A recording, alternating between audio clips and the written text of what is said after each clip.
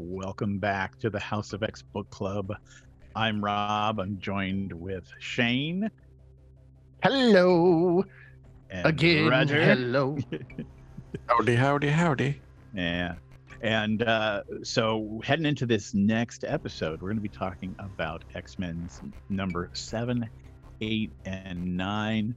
There is some really good stuff here. And as far as our production value, thanks to our intrepid editor, I think it's going a lot better. What wouldn't you say? I mean, yeah, we definitely are able to trim a few minutes here and there. I can eliminate some of the looking down at the script, and also my babbling like an incoherent idiot. It's always a plus. Not gonna leave much. Sorry. Well, shall we? Let's get into it. All right. Well, moving into X-Men number 7, The Return of the Blob. I was a big fan of the last Blob issue. I kind of like this one too. Now, this is Magneto, right, going to get the Blob to join his brotherhood. And of course, the X-Men they got to deal with that shit. Now, before we go in, and I want to hear everybody's thoughts on this. If you remember the last time the Blob was around, Professor Xavier erased his mind so that he would forget about the X-Men and forget where the mansion was and forget anything ever happened. So the Blob is working at the carnival again, wearing his cute little outfit, doing things that Blob does, like take cannonballs to the belly and scare children. But it doesn't go well because, X-Men. And they of course stop Magneto from using the Blob and their brotherhood of evil mutants. So tell me what you guys think about this issue. How did you like it, first of all? This one was probably my favorite one out of all the ones we've read so far. Oh, cool. I did have some problems with it. I thought, like, the professor just like, all right, you've graduated. Out. Yeah. Professor Xavier. Peace out. You're right. Professor Xavier says, now that you've graduated, I am leaving. Yeah. And so there's going to be a new leader of the X-Men. And they're like, wait, what? He's like, I got things to do, you guys. I got a life. Here's Cerebro. This is how you turn it on. I'm out. Yeah. And then, but like the whole thing between Scarlet Witch and Mastermind, that it was very tense. And it was like, I felt like it was really well written. It was like probably one of the best written sequences in the book. Yeah. This is where you get the feeling that Mastermind is gnarly. I mean, he is bad. He's a creeper. I think that, but there was also this issue where I realized that the Toad doesn't walk. He just bounces. Yeah. He, like, even if he's behind somebody, he bounces. And I was like, well, that's so weird. It's just weird. And then there was a little bit of inconsistency, but you don't see it until, like, if you read these issues back to back. In this issue, Cerebro gives Scott an incredibly specific reading on, the Blob has broken Professor Xavier's hold on his brain and has joined Magneto in the Brotherhood of Evil Mutants. You gotta love Cerebro, man. That shit is precise. And then the next issue is the Eunice the Untouchable, and it's like Cerebro said there's a mutant somewhere on this block.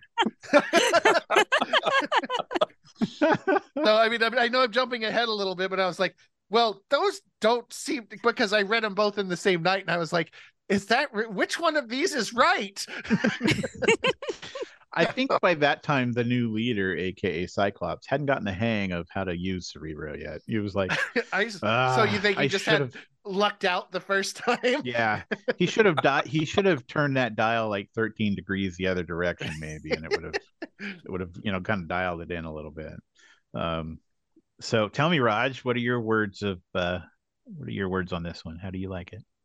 It was another good issue. I think maybe around this issue, I decided that Stan Lee's storytelling and characters were getting better. And I think what actually kicked that off for me was because I read like issue 6 along before you mentioned reading the Fantastic Four issue, Mhm. and then Fantastic Four, things were getting better as far as the writing and storytelling, and then issue 7 for me just kind of continued that. I don't necessarily think that it goes up. It kind of plateaued, but there was I don't know. I seemed to like it better. I was just kind of settling in, and I kind of got the feeling that Stan Lee was settling in with the characters a little bit and feeling a little more comfortable about them. Yeah. You know what I mean? Yeah, totally. I mean, But yeah, he'd already been writing Fantastic Four for quite a while. yeah, So exactly. the And I X-Men are think he still was new. just kind of dialing in the characters and the universe that he was creating. Mhm. One thing that I did notice was, the mastermind hitting on Scarlet Witch, and I'm like, they've all kind of flirted with Jean, and then there was the Except for Namor. Iceman. Yeah, I'm going to talk about Iceman in a minute, though. I've got some thoughts Yeah. on that I Okay. don't know that you guys have really thought about, but Okay. Prof X and Magneto are like evenly matched. They're both like they're supposed to be like older, powerful mutants. They're the two most powerful mutants we know of because we don't. This is all new. So Stan Lee's giving Magneto all these powers and abilities that realistically he shouldn't have. But at the same time, if he didn't have them, he wouldn't really be on par with Professor X, I guess. Because this is before the idea that his helmet would keep out Professor X's thoughts, right? Yeah. Mm-hmm. Okay. So to counter, I mean, Professor X is super powerful, so you would think he would just take over Magneto and wipe his memory or something. Yeah. I mean, So in I the think this last is how he was trying to get around that. Yeah, in the Fantastic Four issue, he touched that awesome android in a certain spot, as he put it, Yeah. which That could be taken the wrong way. Well, it could be. Whatever happened, it made the android double over and pass out. So good job Yeah. for that. But yeah, he can reach the minds or whatever it is he's reaching of others, and with the power of his brain because he's so Yeah. wise. Um, But but yeah, what I was going to say about Bobby is when I from what I remember of reading the X-Men back in like the 90s, he was always like the junior member of a team. Mm-hmm. It was always like he was, the young teenage guy, whereas everyone else was older and more mature. And I kind of feel like Stan started that with even in issue 1. Yeah. And like his non-interest in Jean and girls, I think is just Stan trying to show him as like a Kid. insecure young As male. a kid. Yeah, as a kid. Whereas the other guys are a little bit older and they're in their raging hormone phase, I guess. But that's just kind of how I've always taken Iceman. But then when they, like you guys were saying, there's all these little things where, you put them together. Maybe Iceman is secretly gay. Maybe he was written that way all the time. I don't know. Right. Well, I mean, it's not that he was written that way, but what it did is it made him a little bit singular. And that what that allowed for was when the writers decided to do that, it made it easier to do that because they were these singular things. Right. Sprinkled in there all along. And you kind of go at it with that filter in your mind to start with. You can kind of connect the dots and say, you know what? Yeah, this adds up. So well, I find that kind of thing interesting because I really want Stan Lee to have had in his mind that this is a young gay boy that just can't come. He can't say it because, well, this is 1964. But again, I think I'm giving Stan too much credit here. I heard an interview with Chris Claremont where Claremont always had it in his mind that Kitty was into girls. But even in the 1980s, late 70s or whatever, he couldn't come out and just say that. Marvel wouldn't let him just say that. Right. So,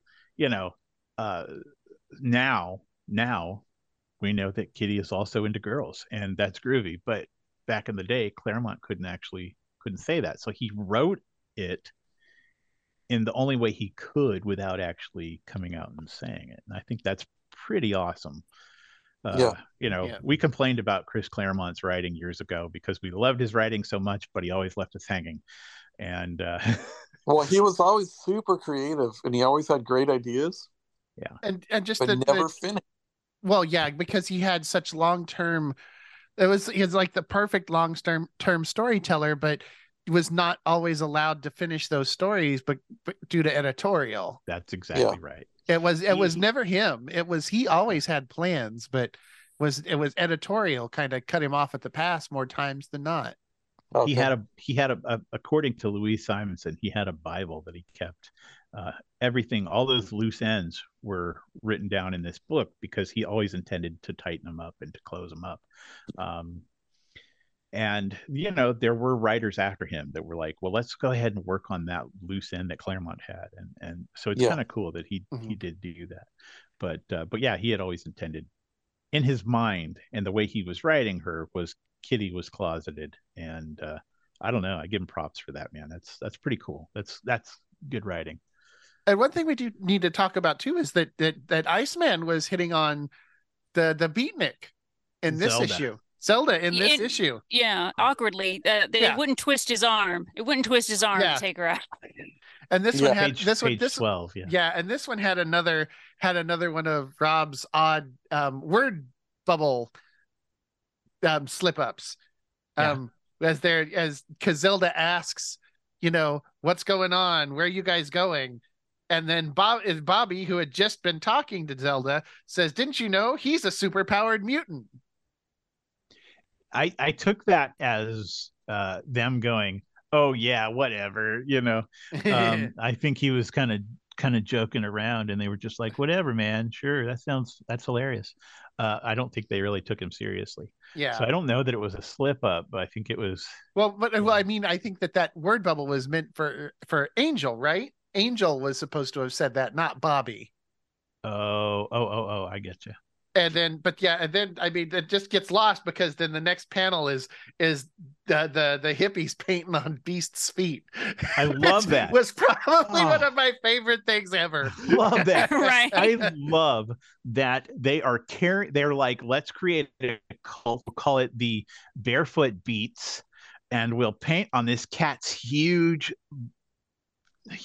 feet, and they're carrying him. They're like running through drinks on me, drinks for everybody, and they're carrying Beast, and Beast is like, help me, somebody help me. And his feet are in the air, and there's like a face painted on the bottom of one of them. And then later on, when they have to charge into action, they show Beast leaping over everybody, jumping in the back of a car, and there's a face painted on the bottom of his foot. Yeah, that's really weird. I love that. And this is Zelda's first appearance, right? Yep. And the first appearance of Zelda and the first appearance of Bernard the Poet, who are kind of supporting cast members in a way. They're at the Coffee A Go-Go, which is this is the scene that we talked about is possibly the first appearance of Black people. You talked about it. I don't think any of these people are Black whatsoever. I do not think so. Because we talked about the possibility of background characters who are tinted, not any flesh color, because they're lighting colored, as plausible deniability. Maybe Stan wanted to put Black people in there, and they were like, "Yeah, not right now, Stan. It's 1964," and so he's like, "Fine, I'll just color them all blue." Then but I mean, maybe I can't give credit there because it seems a little sketchy to me, because the other side of that is this also kind of paints the picture of how Stan and Jack are trying to include these counterculture things, but have no idea how to do it. Of what it actually looks like. Because it's if you look at the trio that's playing, it's saxophone, guitar, and oboe. Right. That's the power trio. So Rowan and I were talking about this. We did talk about this. Club, they're like listening to jazz, and there's no Black people. So that is a bit funny. We talked about this, but we also wondered if this is something that they might also have some awareness of, and but at the same time, this is something that might actually tap. They might actually tap some awareness. Like this might be like a something that they realize how they have some awareness of. Yeah. So Jack maybe wanted to draw, maybe you know, maybe in his mind he's like, I really think there should be black people here. Damn it. And I'm gonna have zero idea on that. But like this might have been a moment where they might have had some awareness, or realized they had some lack of awareness. Well, I got to say, I love the feet beat cult. I think that is awesome. Yeah, it is. It's really cool. In this, another thing we noticed was that this had me laughing so hard, you guys. So in a few pages after this one, where they're in the club, it's, I believe, page 15, where Angel calls the Blob diapers. That's like a nickname he gives him. and I'm like, what? Diapers? Why did he call him diapers?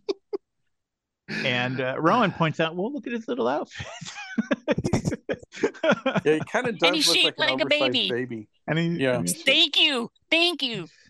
Well, that was one thing I noticed about the art in this book too, is that Blob's shape and size fluctuates a lot throughout this book. It does. Totally. But I did, however, love when he decided to start razzling Magneto. That was awesome. Yeah. But yeah, he's kind of all over the place. Well, we know that Blob in this, and it came up the last time he was in the book, that he doesn't want to be controlled by anybody. He just wants to do his own thing. And after a fight with the Brotherhood and Blob and the X-Men, Blob finally goes, you know what? Screw you guys. I'm leaving. I don't need to be part of any Brotherhood of whatever mutants. And then the X-Men are like, well, you can join us again. Oh, screw you. Like, screw. I mean, just that was what he should be saying. Yeah, like, after hey, what happened to him. Your bald leader you reached my mind last time. Did the mental equivalent of sticking his thumb in my soft spot. Yeah.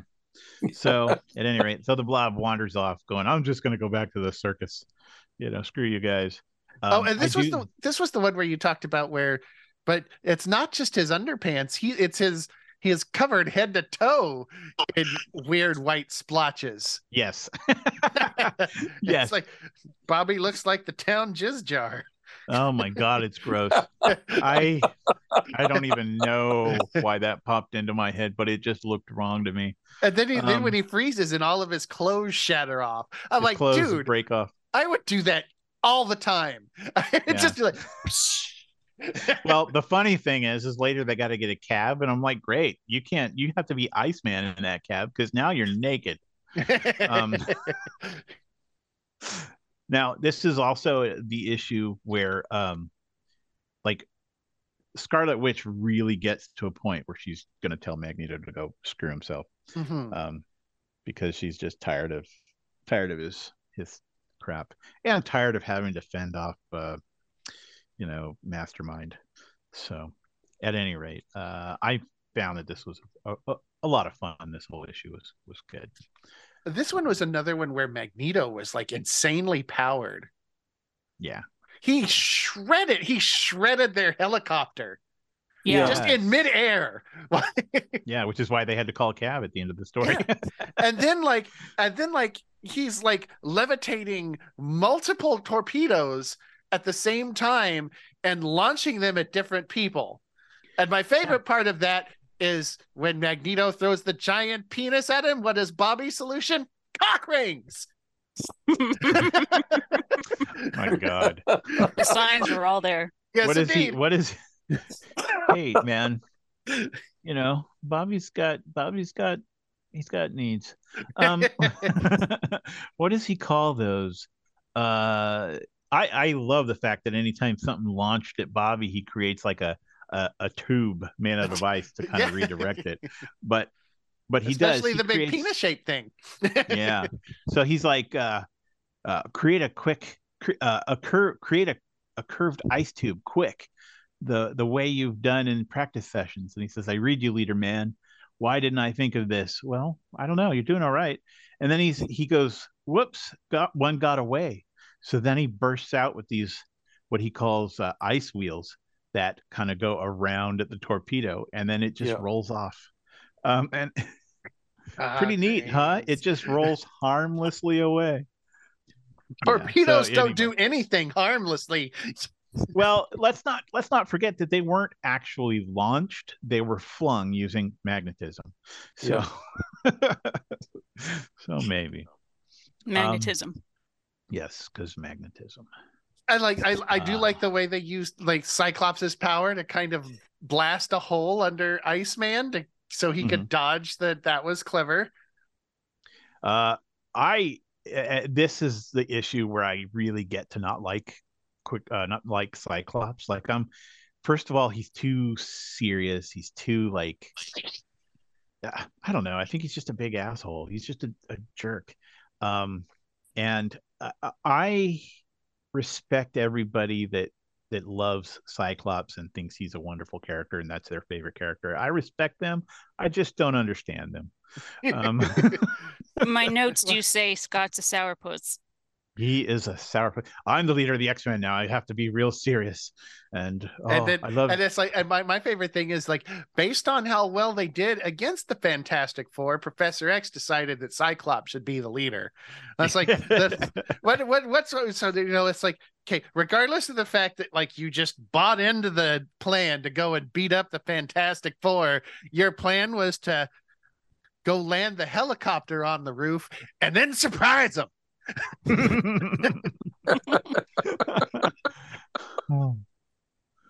Excelsior. So, all right. So before we move into number 8, I will say that that was number 7. Yeah, 7. At the end of the issues, they have where the thing happens. It all wraps up. Then it says the end, and then there's like a caption that takes up like a third of the page that says, in this case, and so another X-Men adventure becomes history. But will we see more of Magneto's evil mutants? Will we see new danger and surprises? Will we? Are you kidding? Now, to all you happy Homo sapiens, so long till next ish. That's like more words are in that caption than on some other pages, and it takes up, like I said, a whole third of the page. But anyway. So on to number 8. X-Men number 8, of course,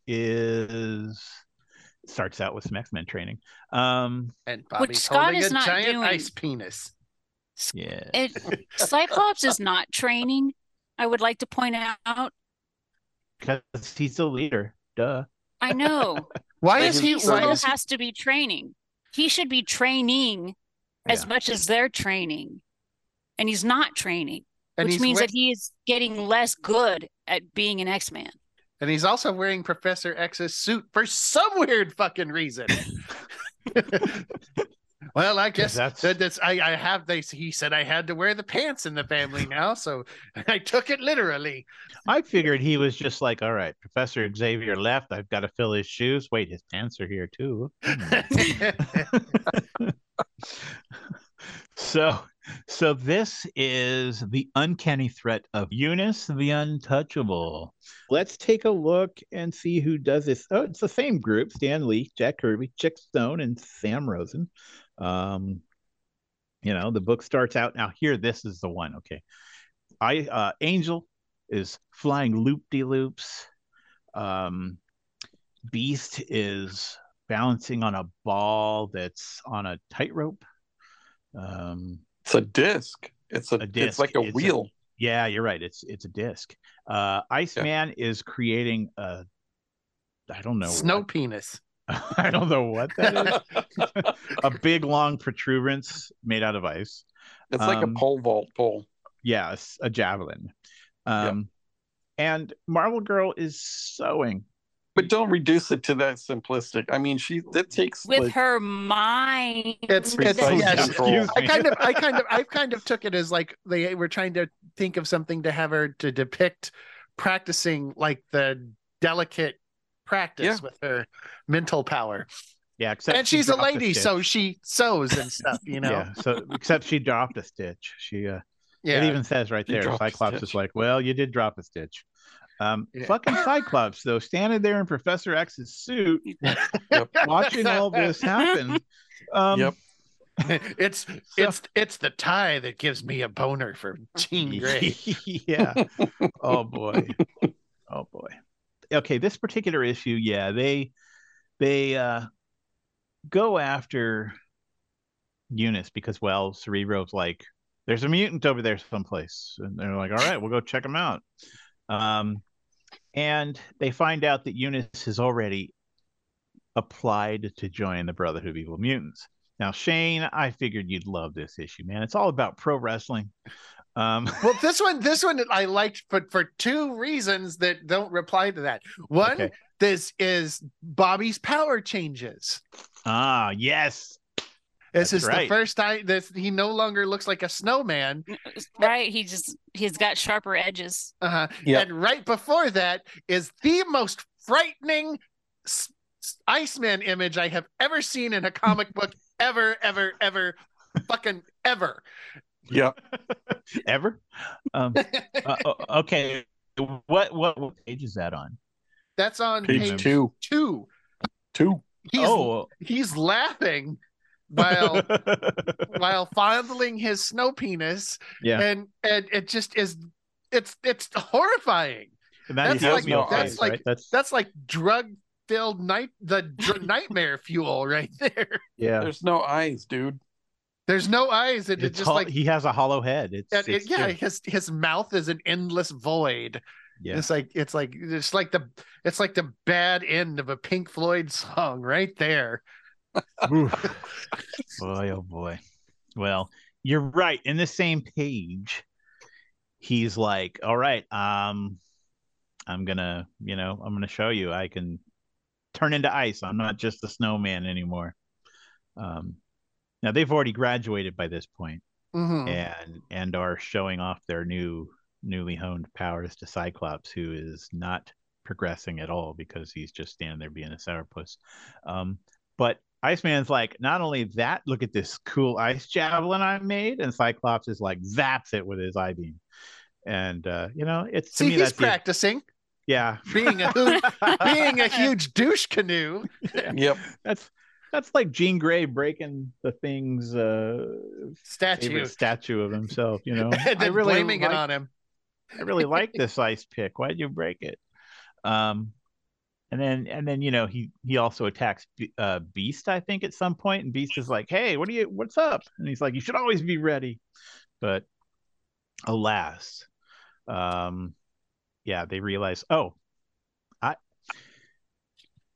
I kind of don't want to get into this. I kind of want to hear everybody else talk about it, but Beast quits the team. And he quits the team. Do you guys remember why he quits? He quits because he outed himself as a mutant and then got pissed when the crowd reacted poorly.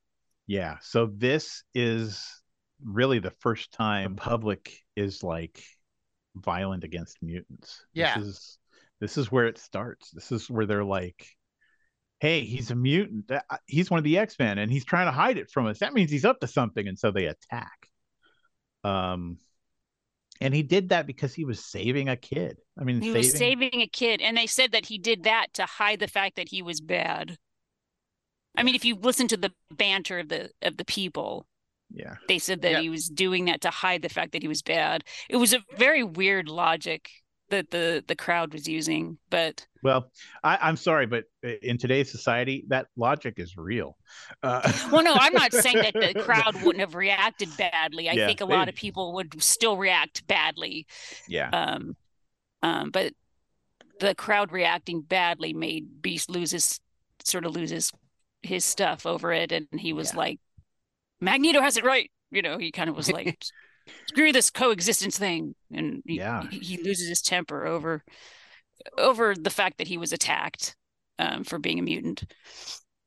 Now, I find this funny because Scott, who's now the new team leader, and is always like, you got to listen to me. I'm the leader. Professor X made me the leader. I'm the leader, and I'm serious. because I'm wearing his I'm so suit. I'm serious. wearing his pants. I'm wearing his suit.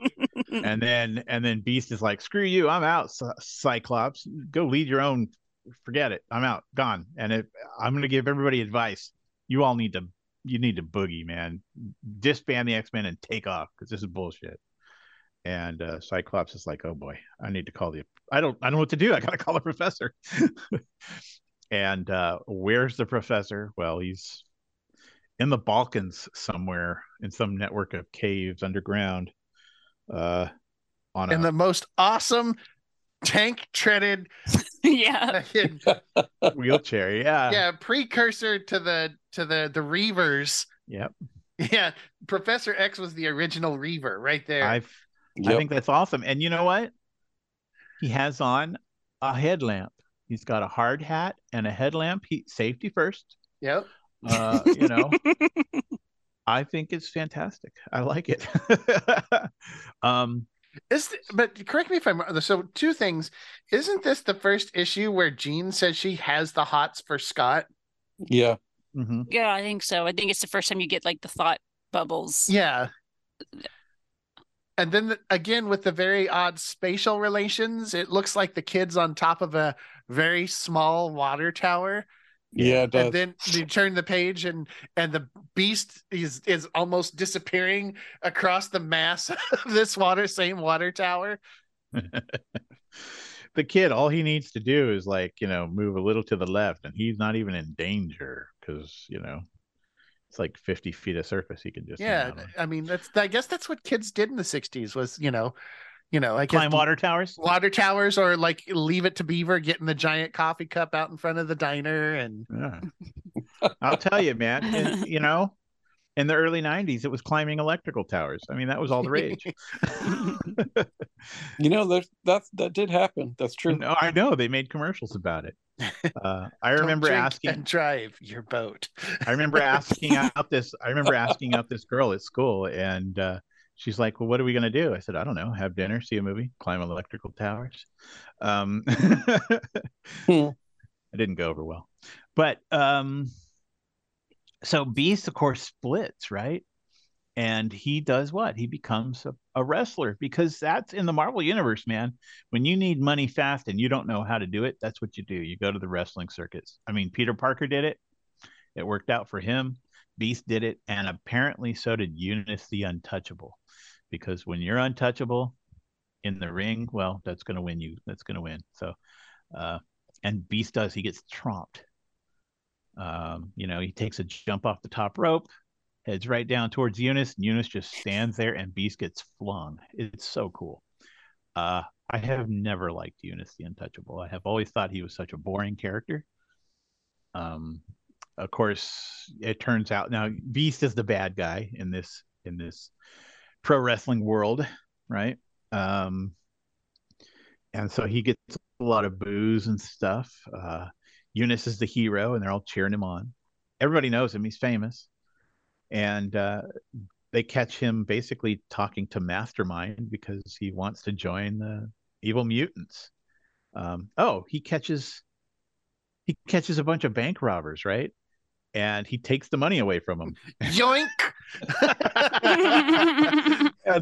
and he's like, well, I'll show him. I could be an evil mutant. I just got all the money from this bank. And then, of course, Angel swings by, and it's like, aha, you're one of the bank robbers. And he trounces on Angel too. So, and after he calmly folds his suit, he does, and he says, if I'm going to be an evil mutant, I got to dress the part. So he pulls off his suit, and he has his wrestling outfit underneath it, with his red long johns for some reason. Yeah. And so he trounces on Angel. I don't know. I love. Like I said, I've never been a fan of, but I do like this issue. I do like Eunice in this issue, and yeah, it's kind of neat when nothing can touch him. I mean, these guys shoot at him, and then they have to run off because the bullets are deflecting and almost hitting them. So it's fun. And then of course, the X-Men are having a hell of a time because, well, Eunice is untouchable. and it's freaking Iceman who busts out with this ice cage to hold him, and it doesn't work all that well because it's close enough to Eunice that it'll just break because he has this barrier around him that makes him untouchable. Beat charges into the X-Men mansion, is like, oh, okay, I know what's going on with Eunice. I can take care of this. And he starts devising a little ray gun that he's going to use on Eunice to enhance his power to the degree he is super untouchable. I don't know exactly why that was his thought. Well, he can't touch anything else. And he repels everything. Yeah, well, why didn't he tell them what he was doing? It's like, nah, I still hate you all. Yeah. Yeah. Right. It was kind of counterproductive. And so they're like, oh, wait, Beast is actually teaming up with the evil mutants. He's making a weapon for Eunice, And then what I do think is cool, though, is that Eunice kind of thinks that, too. He's like, oh, he just made me more powerful. Right on, Beast. Well, yeah, it turns out that now Eunice can't touch anything. He can't eat. He can't smoke a damn cigarette. And that's all he really wanted, was to smoke a damn cigarette. He just wanted a Pepsi. I just wanted a Pepsi. Oh, so this is the first ever appearance of Eunice, right? Yes. Okay. So it's not clearly stated that he's a mutant, is it? It seems to me. I was going to say not specifically. They don't. It's not at first. Not until the vague. There's a vague Cerebro reading. Yeah, right. It's like, okay, oh, there's a mutant over there somewhere. But if you look, I think. Well, no, never mind. Okay, I started to say I think somebody else on that readout is not a mutant too, but I could be wrong about that. I do like how Cyclops communicates with Professor X. He turns on Cerebro and just thinks about him, and then Professor X's face shows up on the monitor. Yeah, that was another really creepy picture. Yeah. Yeah, it was. Yes. How's it going, Scott? You've stopped masturbating while sitting in my chair, right? I am not a cat. So Eunice, of course, realizes that shit. This is my power's gotten away from me. I have to kind of do what the X-Men say, because if I don't, I'll never get to eat, and I'll never get to breathe. I'll never get to eat, and it's I'll die. So he says, "All right, I'll be good," and they let him go. And they're like, "No, don't go join in the X-Men, or don't go join Magneto's Brotherhood of Evil Mutants." And he's like, "No, I've had it with teams, man. I don't want to be a part of anything." Kind of like the Blob, he just wanders off and says, I'm on my own. I'm best on my own." And then there's another, third page caption at the bottom explaining that, all he had to do was lie. I know. Well, as we'll see, he shows up later. I mean, he's Eunice the untouchable and the dishonest. So he's a bad guy. I actually like this one because I thought it was an interesting power. Yeah. It is an interesting power in my mind. And this is, I do like it too, but I think that Eunice over the years has been boring as hell. And it's almost like, because the writers don't take advantage of the weird abilities. See, a lot of these characters over the years, the writers have taken the time to develop them and kind of explore the powers. No one's done that. Yeah. With this character. But the way he's written here too kind of establishes that he's very stoic and very, very flat. That's true.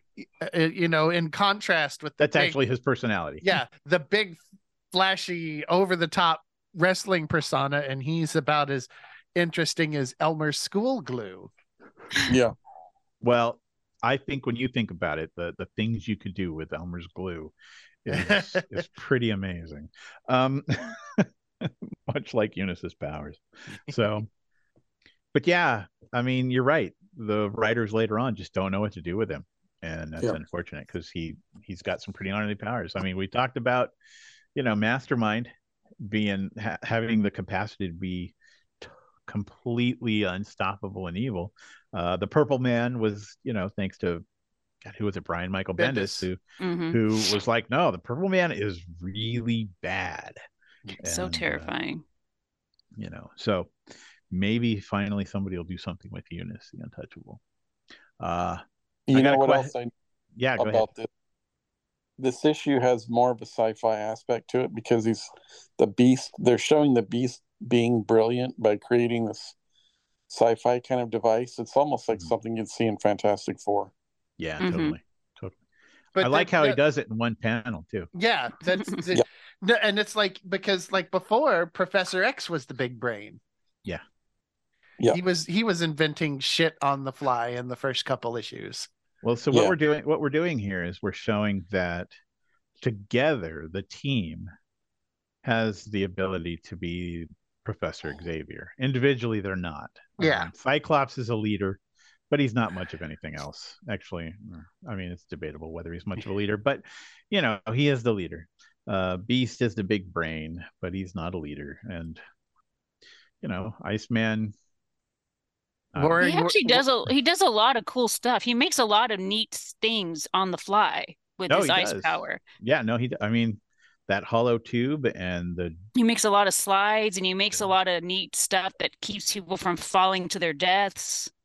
I want the story though that has people being crushed under the ice after it starts to melt. I mean, I want to know what the fallout of all that is. You know what I mean? I mean, that's like a 3-page story in the back of an annual someplace, maybe. Well, you could do that kind of thing with Spider-Man.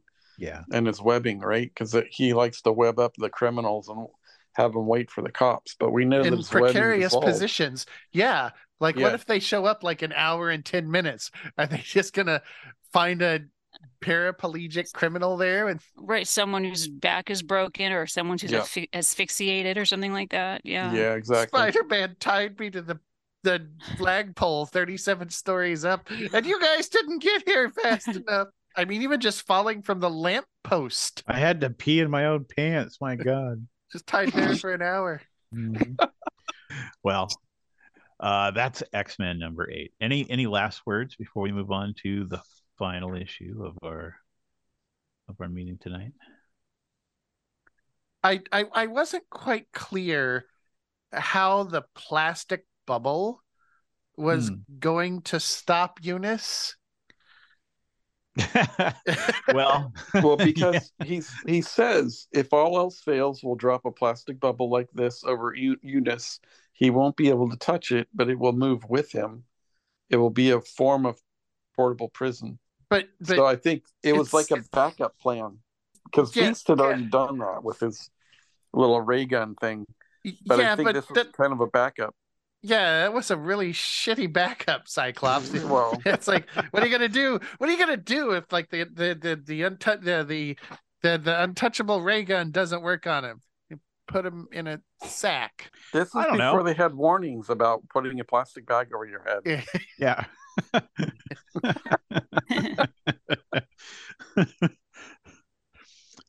Because I guess the plastic bubble certainly beats, covering him in gasoline doused rags and setting them on fire. So yeah. All right. Johnny the Human Torch. Yeah, that's right. I like though in this issue when they're doing their training how Cyclops will just shout out battleship moves, G5, and yeah, Angel knows what that means, and try D11, and then Jean Grey is like, you sunk my battleship. And, I don't know. I like that. I'm like, I actually was thinking, does it actually have any kind of bearing? Like, does G5 actually mean something, or is Stan just pulling numbers and letters out of his ass? But yeah, does he have like, he's got like his secret book of X-Men maneuvers that are. Yeah. And later on, like 2 years down the road, they're going to be fighting, the Locust or somebody, and they're like, remember G5? And Jean Grey says, yeah, that's the one. No, that's F11. I mean, A1 is the first one we did. F11 is only the, oh geez, So anyway. That's print screen, Scott. Yeah. So X-Men number 9. This one I like it a lot. Probably more than I should. I don't know. And part of it is because when I read this, and I've read this particular issue in a couple different forms. I think it shows up in an annual at some point. But a lot of reprints. Yes, in X-Men. Totally. Yeah. But I go back to our Marvel role-playing game where I introduced the Avengers versus the X-Men, and the X-Men were like the second string X-Men characters, and I had the players, of course. You guys play the Avengers versus the second string X-Men characters, and Giant Man shrunk down to the size of an ant, flew into a character's nose, and then got big all of a sudden, which blew that guy's face off. So I'm reading this book seeing those characters in my head. I was laughing the whole time. So this is X-Men number 9, guest starring the Mighty Avengers. Another truly marvelous star-studded epic. There's the Reaver style wheelchair. Yeah, too. yeah, he's got that. Yeah. That tank treaded and carrying a gun. Look at that, Professor X with a gun. Yeah, seriously, he just busts out like he's got a Glock, man. He's gonna put down. We have never talked about the fact that he smokes a pipe. When he's at his most serious moments, he busts out that pipe. He busts out the pipe. Yeah. Then now now all of a sudden he's street justice, Professor Xavier, and he's all feeling vengeful. And he's looking good too. You notice he took off his helmet with his headlamp on, so he could, be all Kojak about it. Yeah. So don't miss the return of Professor X, who's never really been gone. I mean, we could only hope, but no, he's been in the Balkans in the tunnel. Yeah. And wait till you meet Lucifer, which isn't a whole lot. I mean, Lucifer's kind of there's not a whole lot to him, but yeah, that was like, well, this is the dude that doesn't look anything like a devil, and is just kind of built a neat machine that can. He's not much of a light bringer. No. Well, I think that they end up doing a lot of retcon with this character later on. He creates something called Dominus, which becomes a thing like in the 70s, 80s, and is connected to the Avengers and Scarlet Witch and her kids, and I don't know. There's all kinds of craziness going on. So, and I only put 2 and 2 together because I'm like, what happened to Lucifer? I mean, you think so. This is where Professor Xavier has gone. This is where he went. He went to defeat Lucifer because he wants vengeance. Mm-hmm. Lucifer is apparently the guy that cost him his legs. And let's wait, because we don't want to get too far, because we're skipping over the fact that Jean Grey was thinking about how much she would like to give Scott a get well soon beeger, and I just and Hank is serving iced tea with his toes. Yeah, you're right about that. I mean, so here we go. The book starts out, and the X-Men are on a cruise. That's gonna dock in Europe. Yeah, that's gonna dock somewhere in Europe. It doesn't say where. It doesn't say where. Just we're docking in Europe. In Europe. Yes. Do we take the helicopter? Do we take our jet? Do we take our pirate ship? No, public transportation is the way to go. Yeah, well, I mean, we could. Not even expedient public transportation. Let's take the most lackadaisical way to possibly get to Europe. I suppose they probably took a train to California so they could go the long way around to get to Europe from the other side. Well, it still works. I mean, modern day X-Men, they have teleporters and shit, spacecraft, but they get an Uber, you know. Uh, so they're on this ship, and the ship, of course, is going to hit an iceberg. And Cyclops is like, I got to use my power beam. Just, shoots the power beam, blows up the iceberg, and then the guys driving the ship are like, "Hey, what happened? What was that?" And they're like, "I don't know." And then Cyclops is like, "Oh, I feel weak." He starts he starts swooning because that was just too much for him. He Good thing nobody saw that. Yeah. And then of course you've got this older couple that are like, "Oh, that kid's seasick. Boy, he should have taken his pills." But yeah. So the idea here is that the X-Men are in touch with Xavier, and they're going to go meet him to what? To fight Lucifer? I mean, he went off on his own to begin with. Why did he do that? Why did he go out by himself if he's just going to have the X-Men come meet him and team up? So the idea is that they're going to go out and they're going to fight Lucifer, but Xavier discovers that Lucifer has created this bomb that will blow up all of Antarctica and create a flood that will destroy the whole world. Which is really cool. Yeah. It's really dope. Yeah. But it's like right before, like, this page with like Professor X going through the tunnels is all over the place. It's rock. No, it's metal. No, it's on fire. It's just panel to panel. It's like, yeah, man, the mescaline's really kicking in this afternoon. No. He's got the Go-Go Gadget arms on the wheelchair to save him too. Oh, he does. Yeah, he does. Lucifer, I guess he triggers a trap door and the floor collapses and there's fire, and he's like, "That's all right. I got these arms that are going to shoot out and stop my heavy wheelchair tank from falling." That is maneuver B-17, and so of course Lucifer's got this little trigger in his heart that if his heart stops, it ignites the fuse of the bomb and Antarctica explodes and the whole world is destroyed. So, he's telling Xavier, "You can't defeat me because, well, Magneto." There goes the world.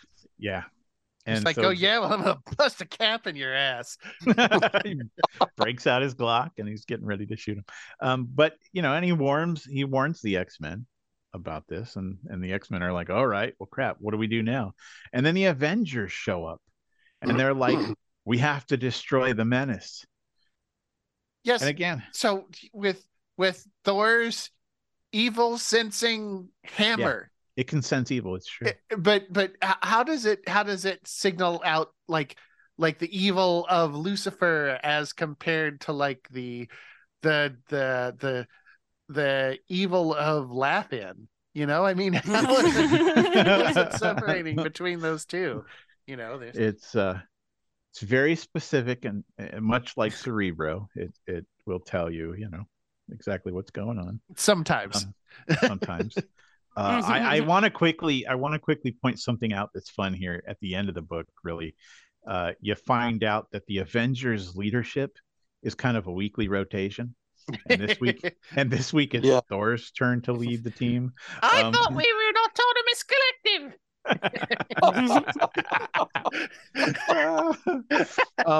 And I also want to point out that years later it's still like that. Yeah. Like for a time, Black Panther's turn to lead, then Captain America's turn to lead, and then Tony. Oh, screw Tony! No, it's somebody else. that gorilla, let him lead. But yeah, that's how it works. And I wonder how the Avengers got anything done. So what do they do when Milner is sensing evil, but Thor's not leading? So like Milner's over there like tugging them along, and he's like, "Sorry, we can't do anything about it. I don't lead this week." I imagine that Captain Kangaroo or whoever's leading it at the time says, "All right, we're gonna go where Milner tells us to go, but you stand behind me because I'm in the lead."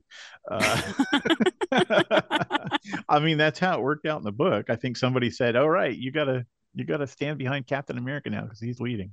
At any That's rate, hilarious. what I find to be funny is that the Avengers go there to kill Lucifer. Like they're there to kill him. They say we have to destroy this threat.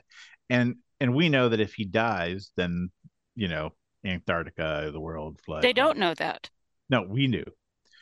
So Right. so we know that when he says we're there to destroy him, we're like, oh shit, we can't.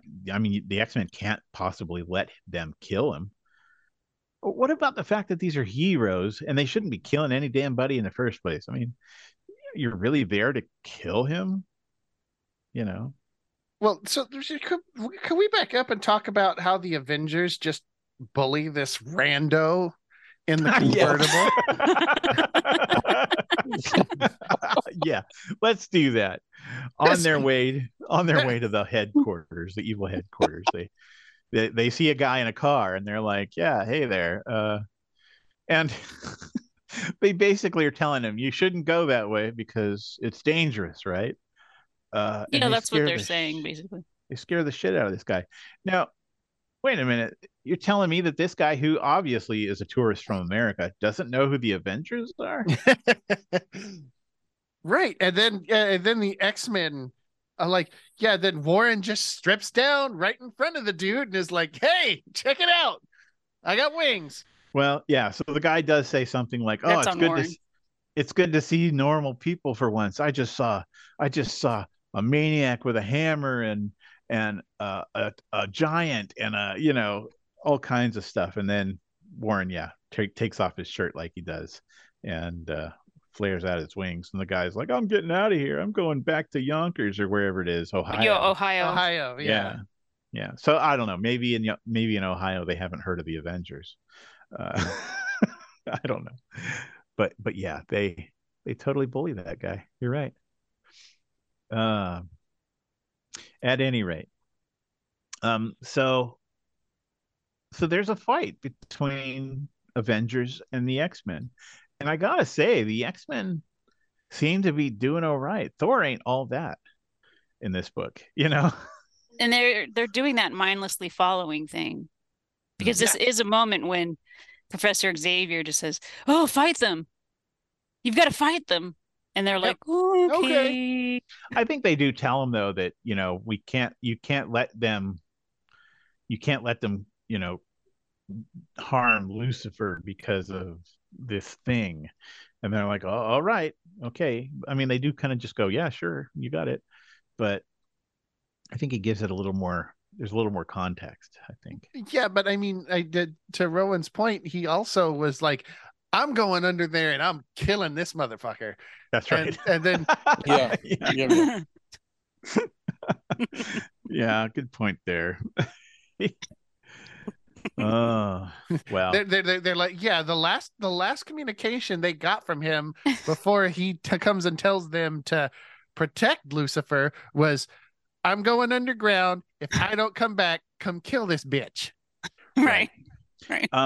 So of course there's the battle between Professor X and Lucifer underground, the bullying of the Ohio guy in his car. If you have the comic book in front of you, I would like you please to turn to page 10. Look at the fourth panel on the page. Iceman standing behind a rock. Again, covered in pecs. I guess we're supposed to assume that that's mid-transformation. I'm hoping. Yeah.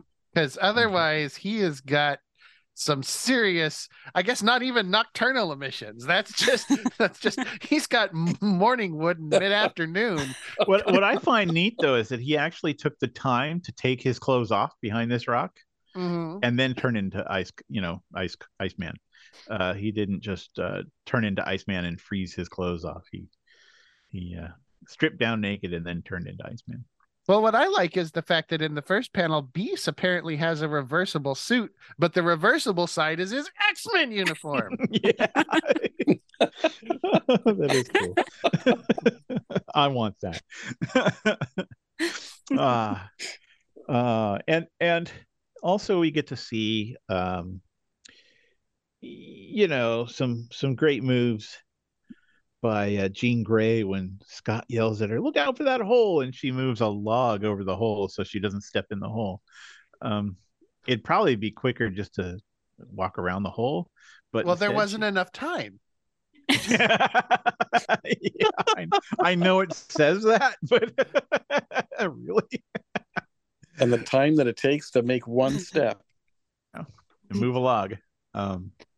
She put it there, for other people. Well, that's very, very thoughtful, I gotta say. Beast. Oh yes. So I like the fight between the Wasp and Marvel Girl. Wasp grabs Marvel Girl's hair and pulls it in front of her eyes, and it's like, you can't fight when you can't see. And Yeah, it's actually kind of, it's like Keystone Cop kind of stuff. This whole battle between the X-Men and the Avengers. It's a lot of fun. Like, you've got Iron Man and the Beast bumping into each other, and there's this big whoop right between them.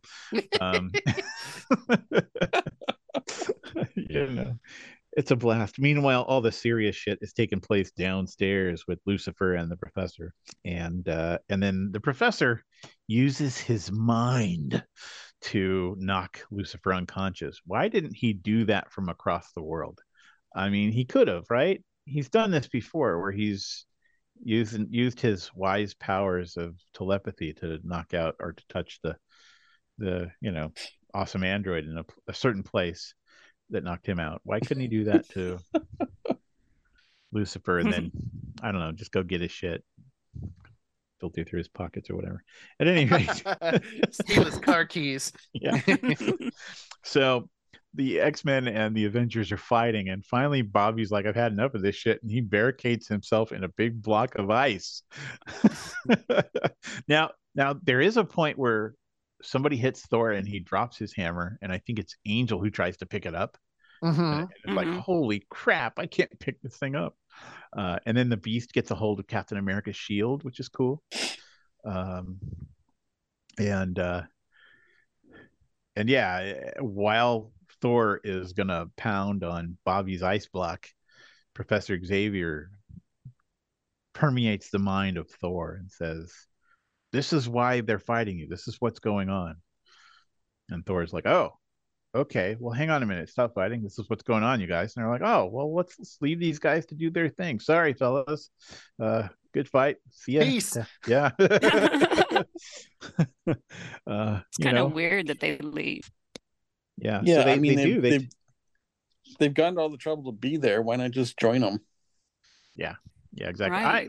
I always thought this in Marvel Comics, especially after you have come up with an entire universe full of characters and they all live in New York City. If there's you got Shocker robbing a bank. Why is it Spider-Man's the only one that shows up? It seems to me that, like, the X-Men, the Defenders, Ghost Rider, Silver Surfer, all these people would be at the entrance of the bank on his way out, At least being more like, than one. really? What? They're all going to be there. Because they're all thinking, oh, there's a bank robbery. Let's go stop that guy. And then they get there and they're like, oh, hey, Spider-Man, how's it going? Good. Reed Richards, how are you? Great. Oh, hey, look, there's Iceman. Yeah, because there's a guy robbing a bank. You figure that's got to happen once in a while. But Yeah. no, we have to save that for Inferno or Mutant Massacre or something. So, at any rate, as the Avengers are leaving, this is something that I thought was hilarious. On page 16, one of the last panels, Giant Man, who says, well, little ones, it seems we've traveled clear across the Atlantic only to blunder into someone else's fight. And Little Wasp says, it wasn't all a waste. I did get to meet that dreamy Angel. And Rowan brings up the fact, wait, how old is Angel again? And how old is Janet Van Dyne? She's an adult. She's about 2 inches tall, but she's an adult. And he's still like 17 years old. In defense of the Wasp, she does just do it to make Giant Man jealous. That makes it all better. She says, "Oh, Right? I'm wasting my time as usual. Hank is too smart to act jealous." What is your game, little wasp? But that's what I want to know. Uh, but at any rate, But look at the comparisons though. You've got Giant Man, who's supposed to be the smart one. mhm, You've got Iron Man, who's where all the money is. mhm. And then you've got Captain America, who was the street kid from New York. And then you've Mhm. got the Wasp, who's the woman. Yeah. Which it just was kind of the way that they treat it's like, and then there's Thor, who is like the third Nelson brother. Yeah. But it's like they all That's going further back than I thought. It's, I thought you were going to bust out with some like Hanson or something. But no, yeah, that's good.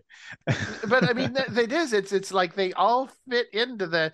It's like, so who's going to be the rich one? You Yeah. know, who's going to be the girl? What are we going to call what are we going to call the kid from New York? Yeah. Well, here's my question. What happens when it's Wasp's week to lead the team? Does she get to?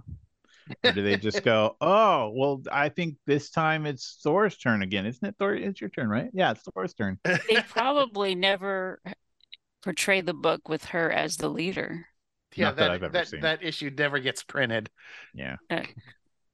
That's the lost story. Yeah. That's why some books are crazy in their numbering. We all thought it was Sentry. No, it's all the Wasp's fault. So of course they do their thing. You know, the X-Men and the Avengers take off, and the X-Men are like, okay, okay, we're gonna go down and help Professor X, and he gets Cyclops to go down with him to use his power beam. And this is where Cyclops has mastered his powers. He kind of makes that beam kind of little tiny, like as fine as he can, to hit the fuse and destroy the fuse in this big bomb that's going to blow up Antarctica. And that makes Professor Xavier very proud. Of course, he does it just in the nick of time, because whatever Professor X has done to knock out Lucifer, it looks like Lucifer's going to die. It affected his heart anyway. He's a weak heart. Yeah. So how was Professor X able to use his telepathy to locate an inanimate object? He's wise. He used Oh, magnetism. that's right. He's wise. That's Yeah, Magnetism. magnetism. And then Scott has just got the beam going into the middle of the machine, and Professor X is little to the right, little to the left, little no, back to the right, no, little more to the right. No. But we don't know. Maybe he is using a form of astral projection to go into the bomb. I don't know. You look at him; he's got his brain, his like mind waves are hitting the bomb. Yeah. You know, Yeah. to kind of go down and see what's going on. You must use full power, narrowed to hairline intensity now. Look, all I'm saying is, if they needed to blow a fuse, Bobby should have been the first one to line up to volunteer. Yeah, really. Oh my God. Well, he ends up doing it, and of course, guess what happens? They're like, "Lucifer, that was really bad. You should never have done that." And he's like, "Oh, I'm sorry. Yeah, you're probably right. I guess now you're gonna kill me." And they're like, "Nah, we're not gonna kill you. Get out of here, you promise not to do it ever again." He's like, "I won't. But you're not gonna kill me? No, we're not gonna kill you. That's how good we are. It's how awesome we are." And he kind of puts his head between his tail, or his head between his legs, and he wanders off. Which is how they end every issue these days. You beat the bad guy, and you're like, "Don't do it again." Okay, and he just walks off. Yeah, but I do find it rather ironic that Professor X is giving this big long lecture about how the X-Men have pledged to never cause injury after he was about to commit cold-blooded street murder. Right? For revenge. Yeah. Yeah. He even says it. Vengeance. I want vengeance. He wants vengeance. So, at any rate, Raj, what are your thoughts here? I think that Prof has a change of heart at the end. Yeah, that's His right. heart has grown 2 times bigger. Yeah, I his think heart is. I think he's tasted blood and secretly lusting for more. He's so he's his heart has grown so much that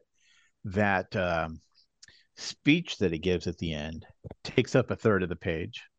Of course, Yeah. the caption after the end takes up another third of the page, and the middle third of the page is Iceman saying, "I'd still like to know who he really is, but I guess the prof will tell us in his own good time." Yeah, the story there. Think again, Iceman. Ain't gonna happen.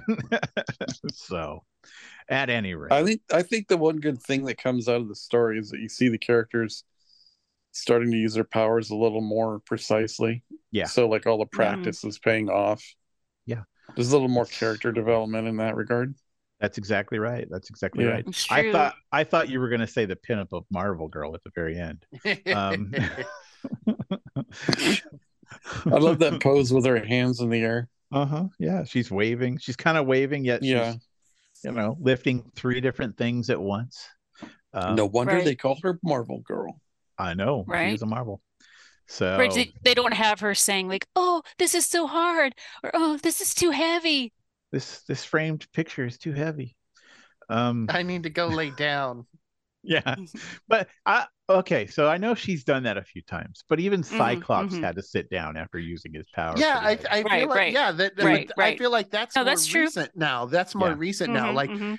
Like she's always had the thing where she got worn out, but he just he got worn out doing the Iceberg. iceberg, and I was like, so that was kind of interesting. They did kind of spread it out. I wonder if they He did that at full realized, power. yeah, or I wonder if they realized that they were like, we're making the woman look really weak, and we need to, have we either need to cut it out or have it happen to one of the dudes.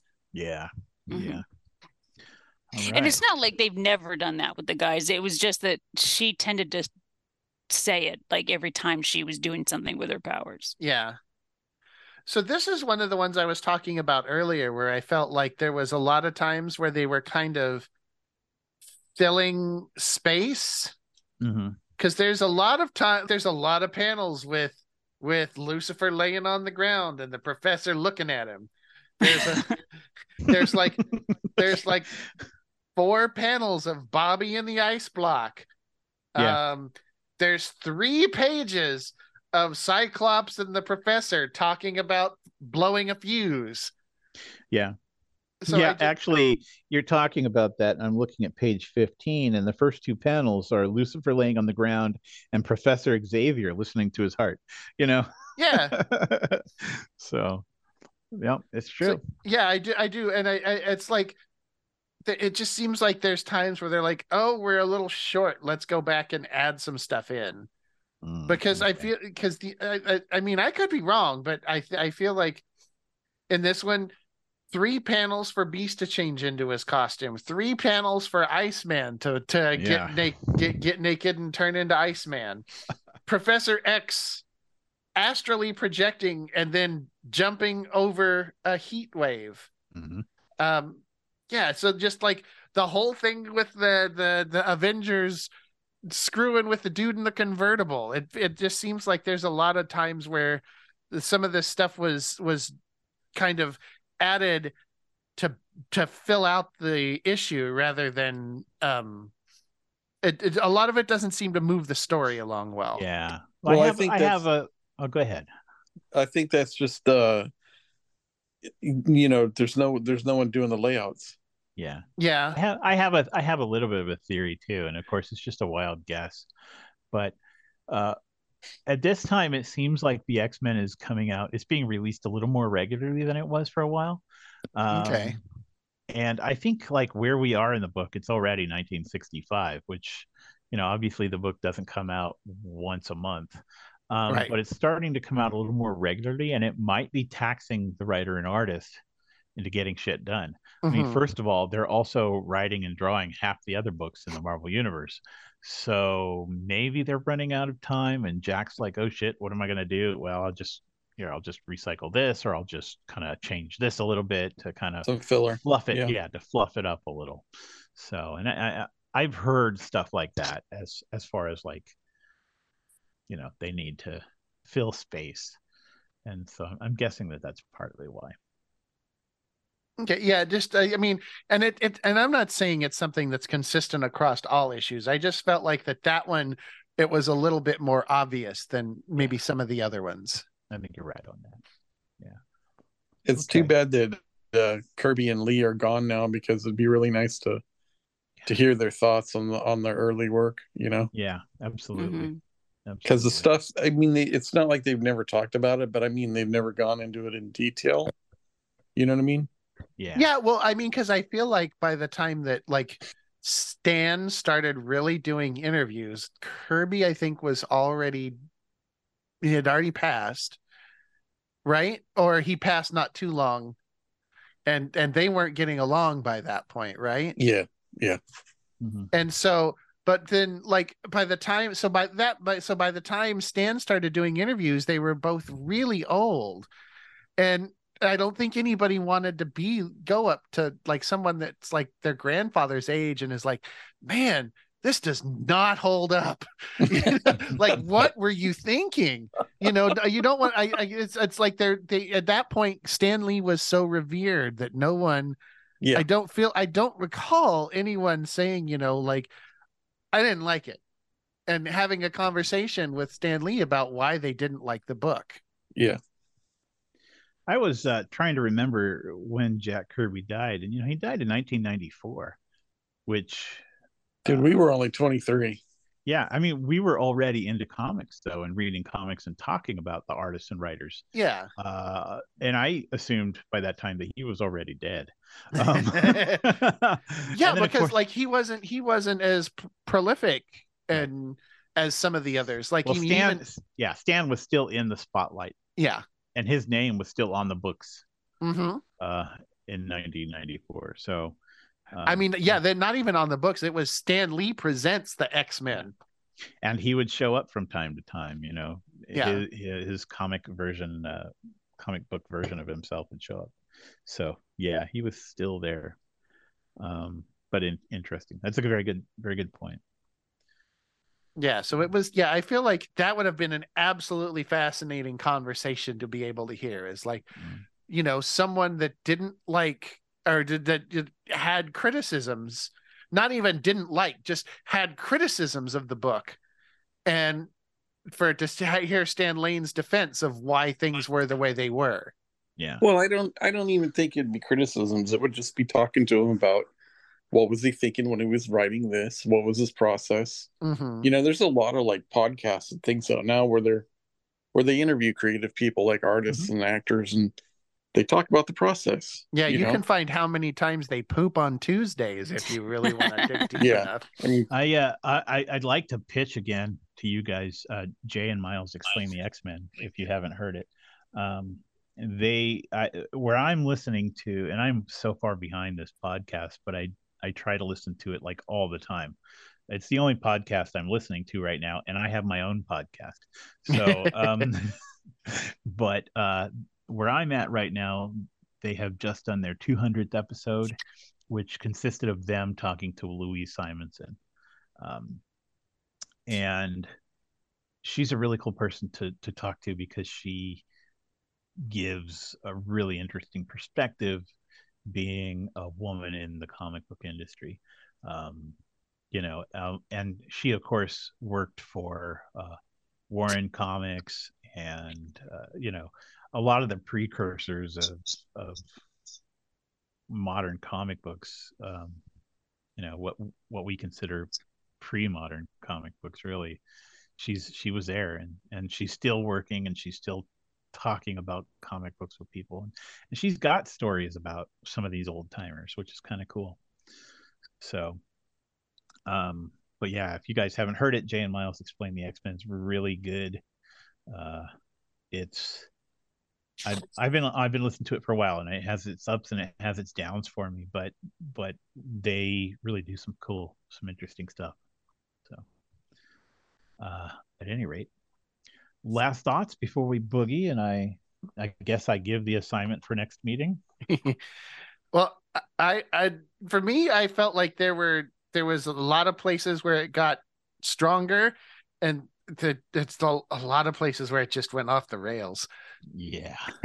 And you're talking about the whole board, right? You're Yeah, talking about, yeah, yeah, yeah. totally. Well, like I said, now I've read these books over and over within the last month.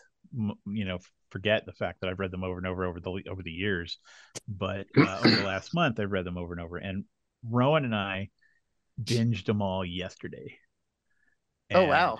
we literally spent all day together reading these 5 comics.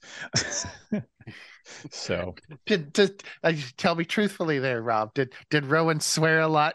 She was Nope. No, I did not. because I would have. yeah. As I did. It's like, God damn it.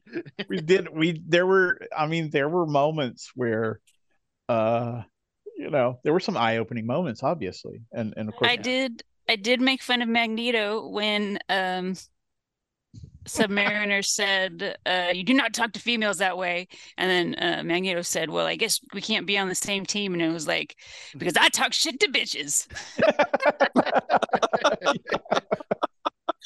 yeah. I think one of my favorite thing in all of these issues though was the fact that the Mad Thinker's eyebrows look like some caterpillars crawled up on his Right. forehead and Yeah. exploded. I think his they hair definitely do. I think his hair looked like a caterpillar exploded on his head. Right. It almost looks like a toupee. Like he's really smart, but he's not secure enough to walk around like the Puppet Master. No hair with crazy eyebrows, because Puppet Master's got some weird eyebrows himself. Yeah. Hey, And Professor let's watch X that no hair and crazy eyebrows thing. But Professor X's eyebrows are kind of a little all over the place too. Oh, yeah. Sometimes Right. they're really, but he's got villain eyebrows too, right? He's got hypnotist eyebrows. That's what it is. Hypnotist eyebrows. That is what it is. I have a theory that the 2 biggest villains in the Marvel universe are Professor Xavier and Reed Richards. Yeah. I think they are. I can see that. And then if we're gonna look into the future to more modern comics, where there's a thing called what is it? Not the insurgents. What is it when all the planets are going to collide and they have to Convergence? Well, it's not. I forget what it's called in the series. At any rate, they realize that all the universes are going to collide, and so they have to go to other universes and destroy the lives there. They have to kill everybody in these universes so that theirs will live. And Reed Richards is all about, let's go ahead and destroy other realities. Mass genocide. I am down. Yeah, that is villainous. Yeah, Reed Richards just leans into it way too fast. Mm-hmm. Right. He does. Oh, he's got a family. Yeah. All those other worlds that they don't have families. All those families, worlds of families. So, at any rate, sick. Thank you guys for joining us. I had a lot of fun. I hope you did too. It was what a dick. Hey, and you can't be a member of the Brotherhood of Evil Mutants because I talk shit to bitches. So next time we meet, we're going to talk about Journey into Mystery number 109. It is Thor versus the Brotherhood of Evil Mutants, and I think that was a really cool issue. It's been a while since I read it, but I remember liking it a lot. It's got a bit to it too. There's interesting stuff here. So the writing is by Stan Lee, the penciling is by Jack Kirby, but Vince Colletta does the inking, and Sam Rosen does the lettering. So there's some interesting stuff happening. There's a bit of a changeover, as far as what's happening. You see that maybe other people are starting to ink and other people are starting to write, perhaps, at any rate. So Thor versus the Brotherhood of Evil Mutants. X-Men number 10 is coming up with Kazar. Shane's probably pretty excited here. I got really into Kazar when Jim Lee's run on the X-Men because he did some cool shit in the Savage Land. Yeah. And then Kubert drew the Kazar book for a while, and you cannot go wrong with the Kuberts. You know that one of their daughters is an artist now. Oh, nice. That's really cool. Well, yeah, if you unfortunately, in this case, it's Stan Lee Jack Kirby drawing Kazar. But, it's fun. Kazar's Lord of the Jungle. And number 11 is the Stranger, which is another super boring character that I still found the book lots of fun. No touchy. Number 12 is a classic because it is the Juggernaut, the Menace of the Juggernaut. It's a two-parter. It is a two-parter. So we will go from Journey into Mystery 109, X-Men 10, X-Men 11, X-Men 12 with the Juggernaut, and wrapping it with X-Men 13 also with the Juggernaut. So X-Men 13 is interesting because we have I guess it's X-Men 12. We have a different penciler. We have Alex Toth doing the pencils, Vince Coletta doing the inks. And then on the following issue, the 13, the name is Jay Gavin for pencils. And that's a name that we'll see from now on for quite a while. So it looks like Jack Kirby is on his way out.